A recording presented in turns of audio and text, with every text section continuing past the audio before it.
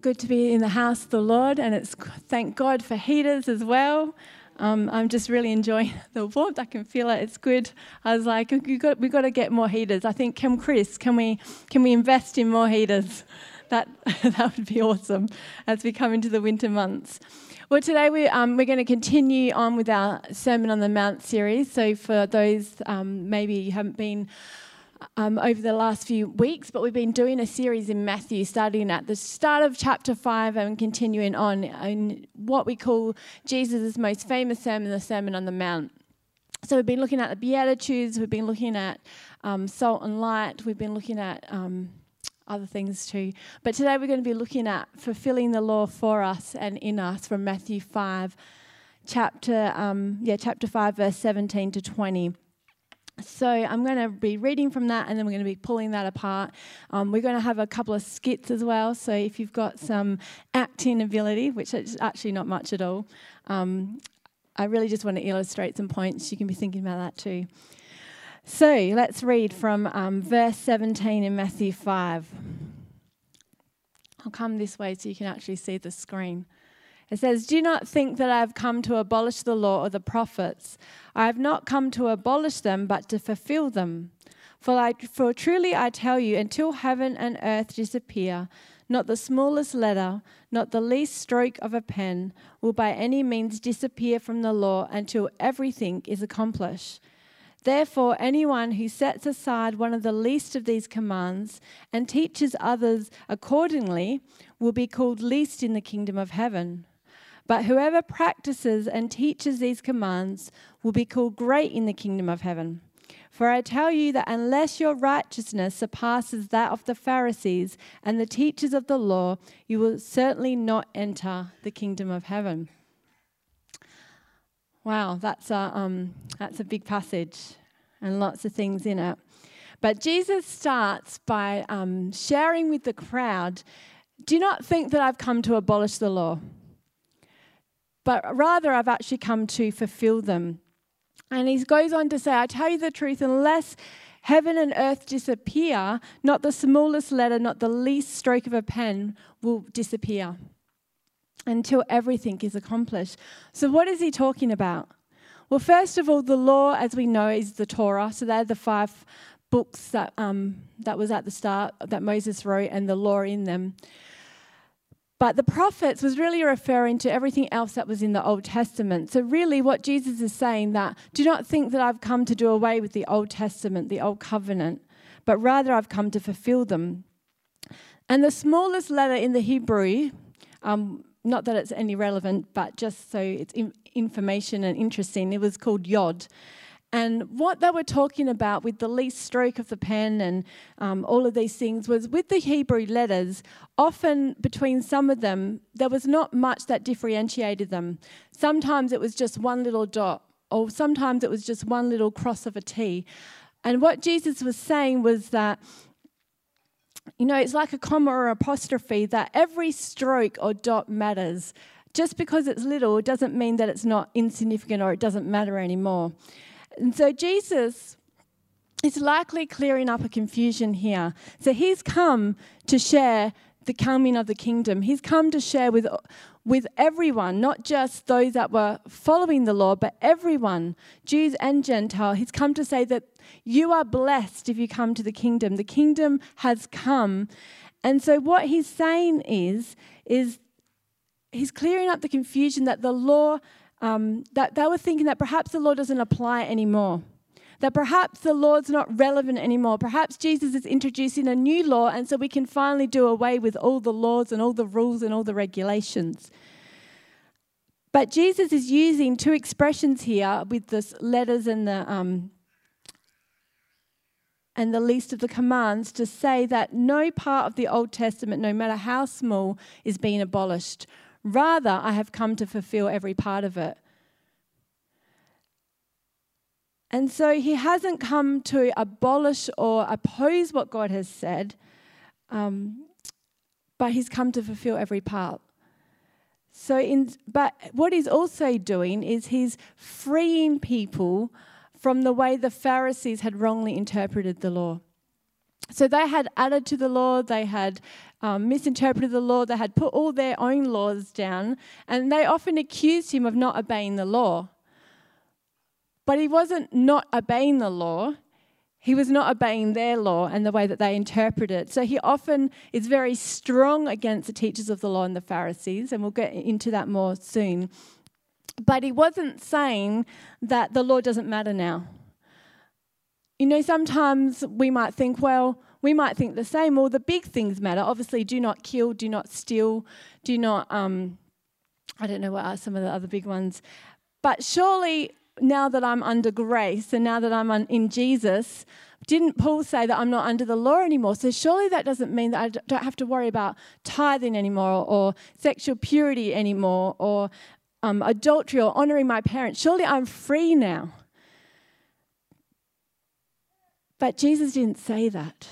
He said, I haven't come to abolish, I've come to fulfill. So I want to unpack that. What does that mean? What does it mean to say that Jesus has come to fulfill the law? And what is our response now? How are we to live now that we are in Christ? So we're going to kind of look at it in two parts. But first of all, let's look at how did Jesus come to fulfill it for us? And then we're going to look at how did he fulfill it in us? So the word for fulfilled is pleiaro. That's in the Greek. And the definition of that is to cause God's will. So God's will was made known in the law. That was God's heart. That was his will. So it was to cause God's will to be obeyed, as it should be, and God's promises, which were given through the prophets, to receive fulfillment. So in other words, God's heart, through the law, was completely obeyed. That's what he always wanted, but it was never possible. But Jesus came and did that. And God's promises that he promised are now fulfilled in Christ. So the Old Testament always points to Jesus. And so when we read the Old Testament, we always need to read it through the lens of Jesus, because it's all pointing towards Jesus. So specifically, how did Jesus fulfill the law? The first way was that he fulfilled the precepts of Scripture. Precepts meaning, laws or things that he had to do. So he perfectly obeyed all that was required in the law. 1 Peter 2:22 says that he was without sin. And in the law it said, you can be so good at obeying all the law, but even if you disobey one little thing, you're guilty of disobeying the whole law. You're guilty of disobeying the whole law. And so it was impossible to obey. They had like 2,000 things, or there were so many things. It was impossible to obey all of that. Yet Jesus obeyed all of it, and he was without sin. And as I said before, the Pharisees accused him of not obeying, but he was obeying the law of Moses. He wasn't obeying all their rules and regulations that they had made up and called the oral law. So there was many gaps in the law. So they filled all these gaps in with their own laws to make sense. But they used to believe that the oral law, the things that they had made up, was equally divine as the written law, and all of it had to be obeyed.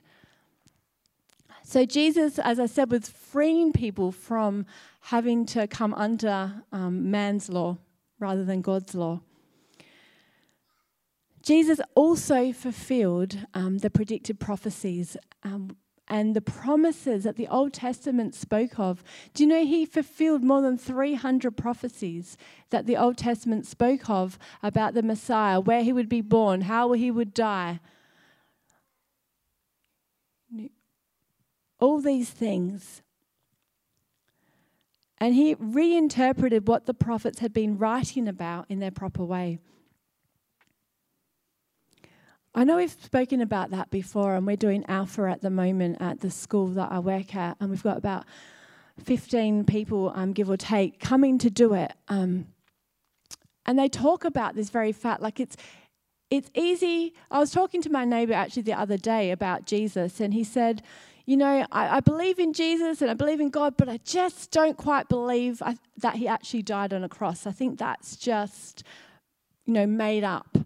And I said, yeah, but all the prophecies in the Old Testament, they point. And he said, yeah, but you can kind of make that up. You can fulfill that. Like, you just work out what was said about you and you just go about and do that. It's quite easy to kind of make up prophecies. And I was like, well, to some degree maybe, but how can you make up where you're going to be born? Like, you're just born. It's not, my children didn't have a say over where they were going to be born.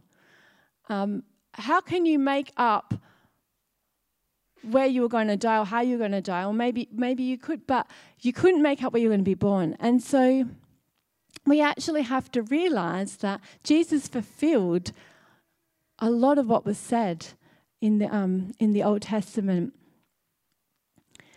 The third thing is Jesus fulfilled the penalty of the law. See, the penalty for breaking the law was death. It was eternal separation from God. And as I said before, if you break one part of the law, you break the entire law. And so Jesus died taking the penalty, as we know, that we deserved. His death on the cross redeemed us from the curse, and he imputed his righteousness to us.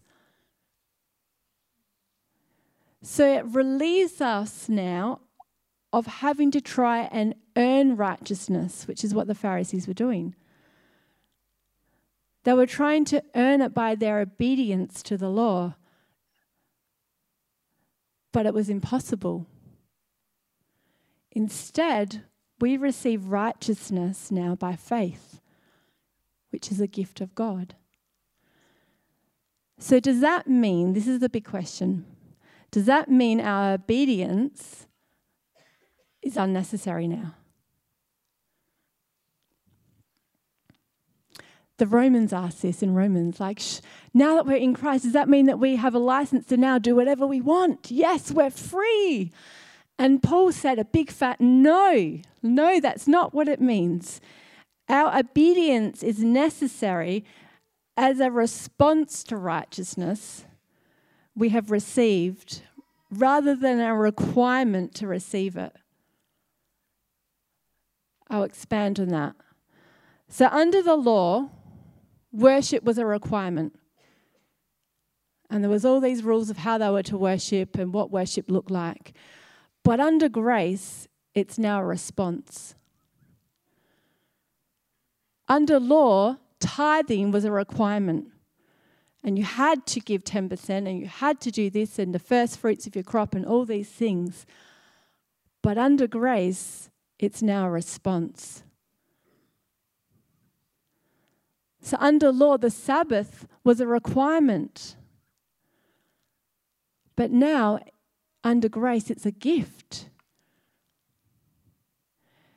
And so, there's certain things in the law that no longer apply to us now because Jesus has come and fulfilled that. So we don't sacrifice, thank goodness, lambs in atonement for our sins, because Jesus is the Lamb that took away the sins of the world. And so there's certain things that we don't do because Jesus has come already to fulfill it.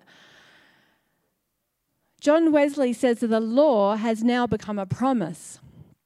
See, in the Old Testament, the command was, you shall love the Lord your God. It was a command. But now under grace it is, you shall love the Lord your God. It's a response. You can't help but not love the Lord your God because of what the Holy Spirit has done in you and through you. I remember on Alpha, the course, hearing this wonderful story about this man who was sharing the gospel with someone in his living room. There was a whole bunch of people. They were, I think, at an Alpha meeting, at some kind of meeting, was sharing the gospel, and the man said, look, the thing that I believe in Jesus, I want to give my life to Jesus, but I know the Bible says that then you need to witness and you need to tell people about Jesus, and I just can't do that, so I just can't become a Christian. And the man sharing said, you know what? I'm going to let you off the hook. I'm going to let you become a Christian without having to tell anyone. I'm going to remove that from you. You don't have to do that anymore. You're free. You can just be private with it. And he said, great. So he went up to the stairs into a room, shut the door, and he knelt down before the Lord and he gave his heart to the Lord. And as he did, the joy of the Lord and the Holy Spirit just filled him with such amazement of what had happened that he ran down the stairs and he flung the door open and he yelled out, I've just given my heart to the Lord and it's amazing. And everyone knew that he'd given his heart to the Lord. And so it wasn't a requirement, it was a response of what God had done. And that's what grace does. The law requires us, but grace enables us. And grace empowers us now to obey in the power of the Holy Spirit. And so we are free to now obey. It's another way of looking at it. Jesus, number 4, he also fulfilled the pattern of Scripture. And we saw this in the Sermon of the Mount when Jesus came up the hill, that Jesus is now the new Moses, which is why they were thinking, Jesus is giving us another law. We don't have to obey the law of Moses anymore. But actually, Jesus is the new Moses. He is the fulfillment of that. We know that Jesus is the temple now. They met in these temples and they had the curtain and they had the Holy of Holies. And now Jesus is all of that for us. Jesus, as I said before, is the lamb that Abraham used as a sacrifice instead of Isaac. And he is the new obedient Adam, the spiritual Adam. Scott McKnight, who wrote a commentary, a theologian, he made this comparison that the Old Testament was like a typewriter and Jesus is like a computer. Now, it's not a perfect illustration, but I think it paints a good picture. So who remembers the typewriter? So I remember my parents' typewriter. I used to type up different messages that I wanted to give and assignments. And I remember there was like a key that you press that whitened out things. And if you'd make a mistake, you'd have to go all the way back and press the white key. And it was time consuming, but it was good. It was good for a time. And he writes this. He says, the technology and the idea of a typewriter was eventually developed into an electronic, faster and far more complex computer. But when you type on a computer, you are really still using the old manual typewriter's technology. Obviously, the computer far transcends the typewriter. But everything that the typewriter wanted to be when it was a little boy is now found in the computer. This compares to the law. Everything the law wanted to be when it was young, as revealed to Moses, is now found in Christ and in the life of the Spirit. Thus, when a Christian lives in the Spirit and under Christ, that Christian is not living contrary to the law, but is living in fulfillment of the law. It is for this very reason that life primarily lived under the law is wrong. But when the computer age arrived, we put away our manual typewriters. Well, we might now have it on display, but because they belong to a former era. But in putting them away, we do not destroy them. We fulfill them by typing on the computers. Every maneuver on a computer is the final hope of the manual typewriter. Now that faith or Christ has come, we are no longer under the supervision of the law, but not because the law is contrary to the promises. Rather, it is because the law is fulfilled in Christ and in the Spirit in a manner similar to the way a typewriter is fulfilled in the technology of a computer. And he goes on to say, and I'm profoundly thankful for both. So not perfect, but we can kind of get the picture. So Jesus then goes on to say in verse 20 of Matthew 5, he says, for I tell you that unless your righteousness surpasses that of the Pharisees and the teachers of the law, you will certainly not enter the kingdom of heaven. Now, this would have been a what moment for them? Like, what are you talking about? The Pharisees were known for upholding the law. They were known for their obedience. In fact, they studied the law 12 hours a day. And as I said, along with the Torah, the written law, they had all these oral laws that they upheld the same level and the same authority as the written. And so they believed that both needed to obey, and they placed it on people like a heavy burden, Matthew says. And so people would have been thinking, how on earth do we live like this? Like they are like this. And the Pharisees believed that too. They believed they were so above everyone else. The word Pharisees actually means separated ones. And they believed that for one to become righteous before God, they had to have a total obedience to the law and a total separation from the world.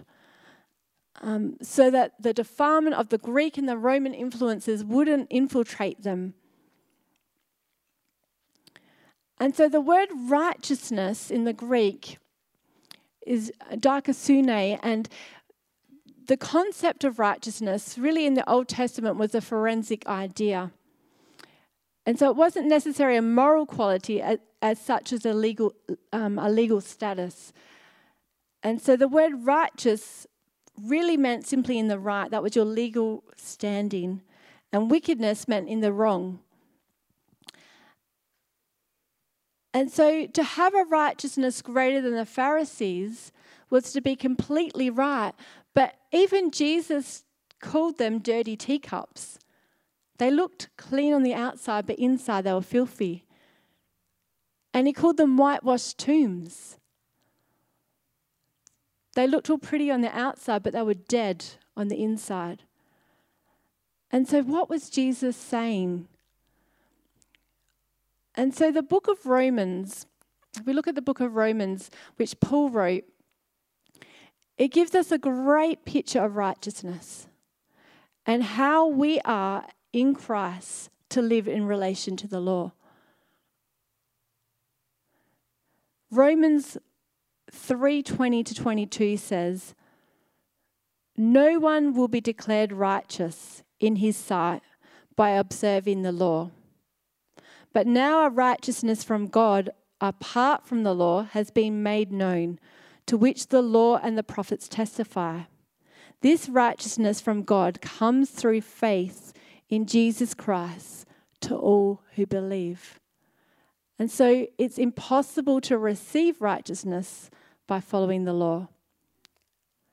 We now receive righteousness by faith in Christ, and we receive Christ's righteousness. So what was the purpose of the law then? See, the law was never given to make one righteous. That was not its intent. Nor was it given to forgive one of its sins. External righteousness, the Pharisees kind of got. They got that. But they were unable to have an inward righteousness. And in fact, the law seems to entice, the Bible says, our sinful desires. So you make a law. Like I remember when I was 18 months old, my parents said to me, "Kyla, do not go in the bathroom. We've just mopped the floor. Do not go in." Now, for an 18-month-old, and probably for an 18-year-old, that's an invitation. Ooh, I'm not allowed to do this. Ooh, and there's something in me that's enticed my sinful nature to want to do what I'm not allowed to do. But I know that if I do it, I'm going to be in trouble. So I tested the boundaries. So I looked at I don't remember any of this. This is according to them. I looked at my mum and dad, and I got my toe, and I pointed it over the line, and I touched the floor. And I thought, what are you going to do about that? Anyway, what they did do about that is I got a big whack, and I was in very big trouble. One little part of the law, I broke the whole law, the whole rule. But that's what the law does. Suddenly we find out we're not allowed to do this, and all of a sudden there's something in us that wants to do it. So what was the purpose of the law? Well, number one, it's to reveal our sin and our inability to obey. Romans 7 verse 7 says that. With my messages, you really need to take notes because I have so much in there. So so even if you're not, maybe go back and listen to it because there is a lot today. The next part was to lead us to Christ. Galatians 2 verse 24 says that the law was just a tutor or just a guardian until Christ came. It was never intended to lead us to righteousness. It was to lead us to Christ, and Christ led us to righteousness. So it reveals our sin and our helplessness, really. And in doing so, it leads us to Christ. We can't do this by ourselves. We need someone to help us.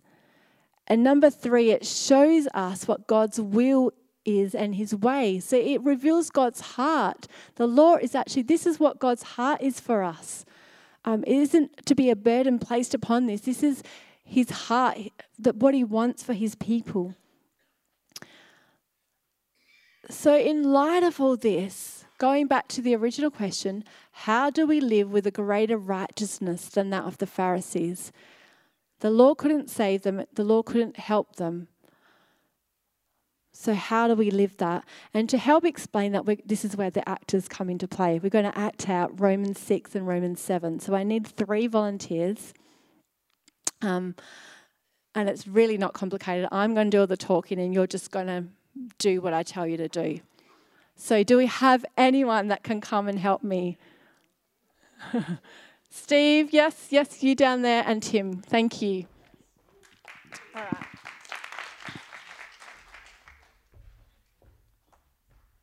All right. I should have warned you that there is marriage in this act. So, all right. So this is skit 1. This is deliverance from sin. So I need someone to be the master sin, who's also Satan. So someone's going to be the master. All right, Steve, you're in black. That works well. Okay, so you're the master. I need a slave, which represents us. Who's going to be the slave? All right, and then I need Jesus. Okay. All right. So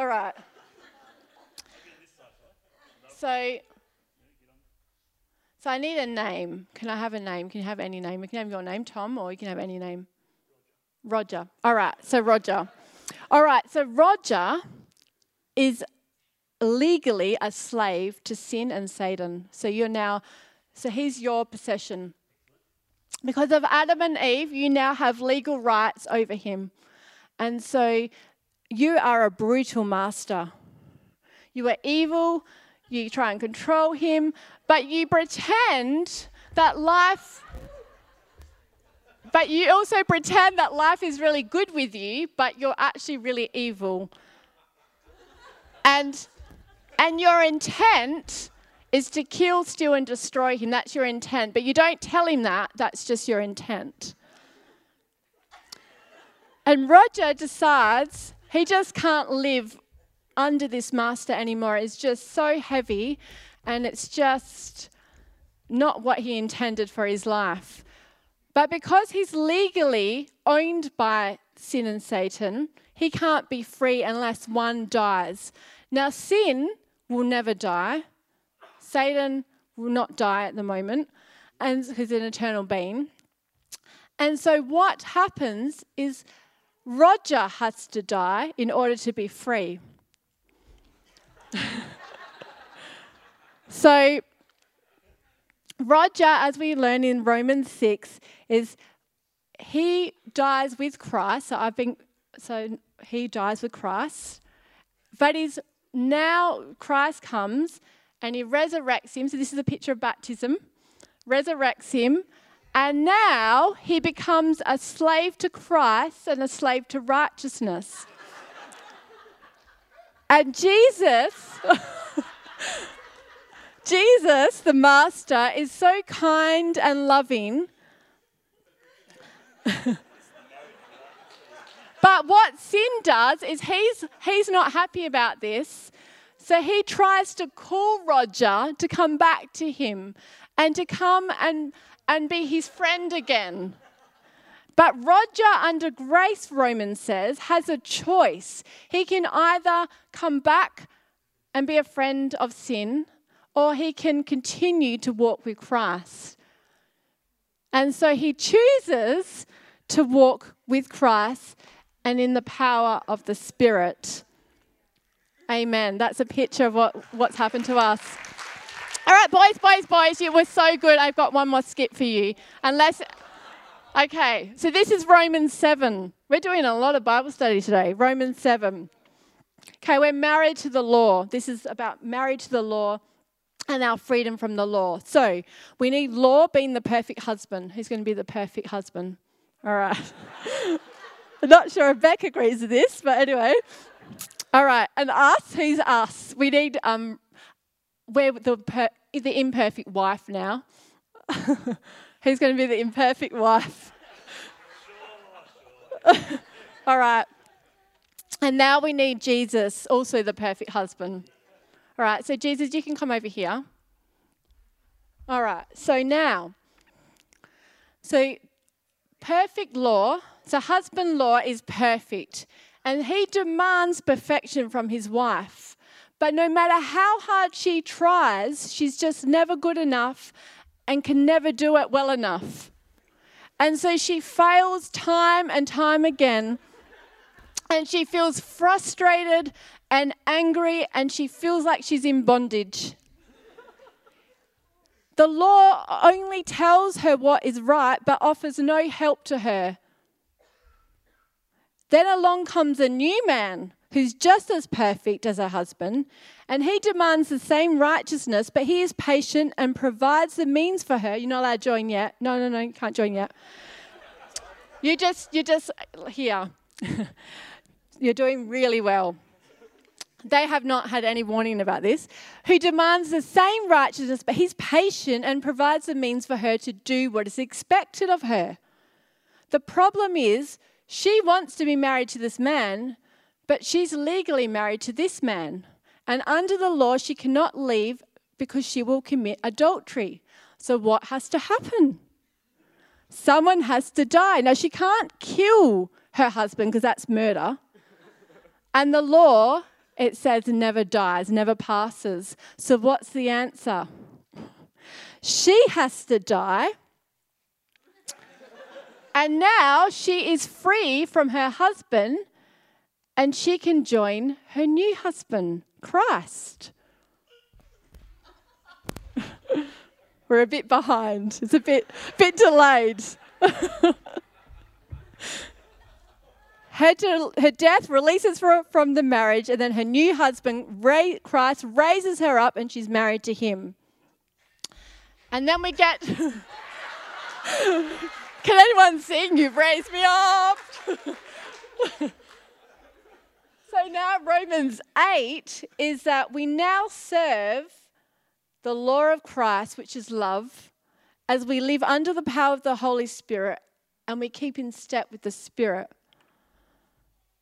So where the law required, grace now enables me to walk according to the Spirit, and we now have the righteous requirements fulfilled in us as we follow Jesus and we walk with him. The end. Why don't you give them a round of applause?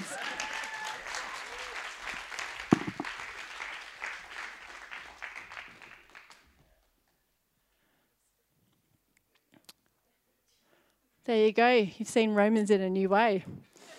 When you read Romans now, you're always going to have them in your Well done. But this is so exciting. That's a picture of what Christ has done. That's a picture of baptism. That's a picture of what life in the Spirit is now like. And Romans 8 verses 1 to 4 says, because of all that, there is therefore now no condemnation for those who are in Christ Jesus. So the law and sin and Satan is still, they're trying to lump it all on you and bring you under condemnation, but there is now no condemnation. For the law of the Spirit of life has set you free in Christ Jesus from the law of sin and death. For God has done what the law, weakened by the flesh, could not do. By sending his own Son in the likeness of sinful flesh and for sin, he condemned sin in the flesh, in order that the righteous requirements of the law might be fulfilled in us, who walk not according to the flesh, but according to the Spirit. And so Jesus fulfilled the law not only for us, but he also fulfilled the law in us. And so having a righteousness far above the Pharisees is having Jesus come and completely clean us from the inside out, transforming us, imputing his righteousness in us. And so we're free now from the condemnation of the law and from the power of sin as our master, so that we can walk now in step with the Spirit, producing fruits of righteousness.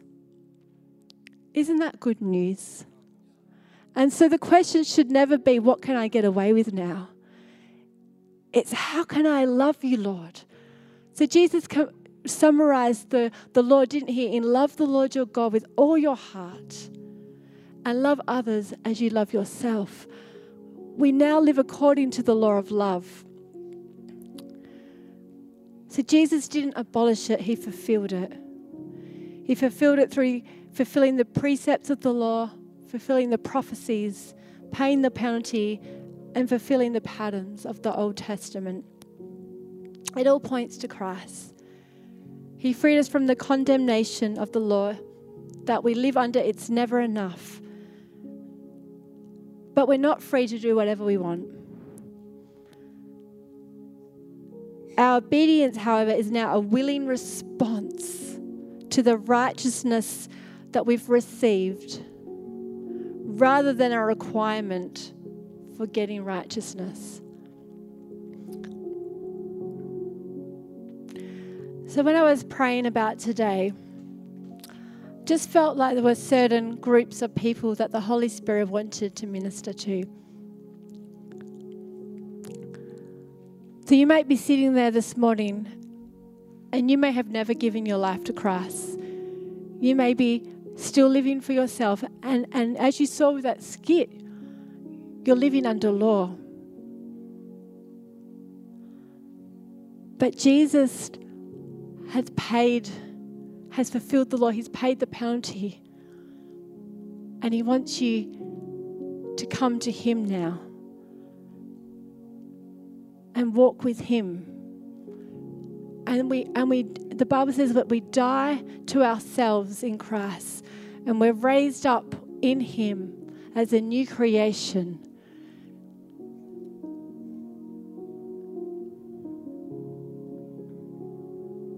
The second group of people,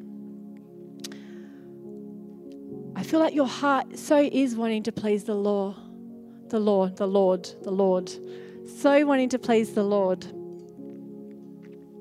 And you're wanting to do things, but I just feel like there's been like this feeling that I'm never doing enough, and you're living under condemnation. But Jesus says, who the Son sets free is free indeed. And I believe wholeheartedly that the Holy Spirit wants to come and bring freedom today. That he wants to take off that heavy burden from your backs. Where obedience is not out of fear that I might get disobedience, get swiped or hit over the back. But I'm actually now free to obey. I'm free to live how he wants me to live in the power of the Holy Spirit. And there's another group of people, and hear the heart of the Father, but it's almost like you've been living with two masters. And you've got your foot in both camps. And you're using grace as a license to do whatever you want. And I believe that the challenge from the Lord today comes from Joshua 24, verse 15. It says, you must decide this day whom you will serve. As for me and my house, we will serve the Lord. And so There is no sitting on the fence Christians. There's no lukewarm Christians. You're either in or you're out. And it doesn't mean we're perfect. I'm not saying that. But I'm talking about a heart that allows the Holy Spirit to transform and work His righteousness in and through us. And we need His help. We do muck up, but we have an advocate that when we do, He's faithful to forgive. And so hear my heart in that. But I believe that the Lord is saying, hey, I want to bring a holiness, that we're not just living as if we're part of the world. We're actually separate, but we don't do it in our own strength. We do it by the Spirit. So let me pray for you. And you know in your heart, if you need to respond today, this is between you and the Lord. I always open up for prayer if anyone needs it. But this is between you and the Lord. If there's things that you just need to lay aside or down, then you do that today. If you want to give your heart and your life afresh to the Lord today, then you do that. So let me just pray for you. Father, I thank you for Jesus. I thank you that you are our husband who is so gracious and so wants to help us. And Father, I pray for those today that maybe don't know you or haven't been walking with you anymore. Father, we ask that you would come, Lord Jesus, and forgive us of doing life by ourselves. And today we make a decision to give our lives to you afresh. Would you come and forgive us all of living by ourselves and for ourselves? And Holy Spirit, would you fill us afresh? Lord, we choose to live to you, for you today. Father, for those that have such a heart to please you, but just constantly feel the weight of condemnation and feel like they're never good enough, would you remove that condemnation and the lies in Jesus' name? Would they understand today that you've paid it all? There's nothing more for them to do but to receive what you've already done on the cross.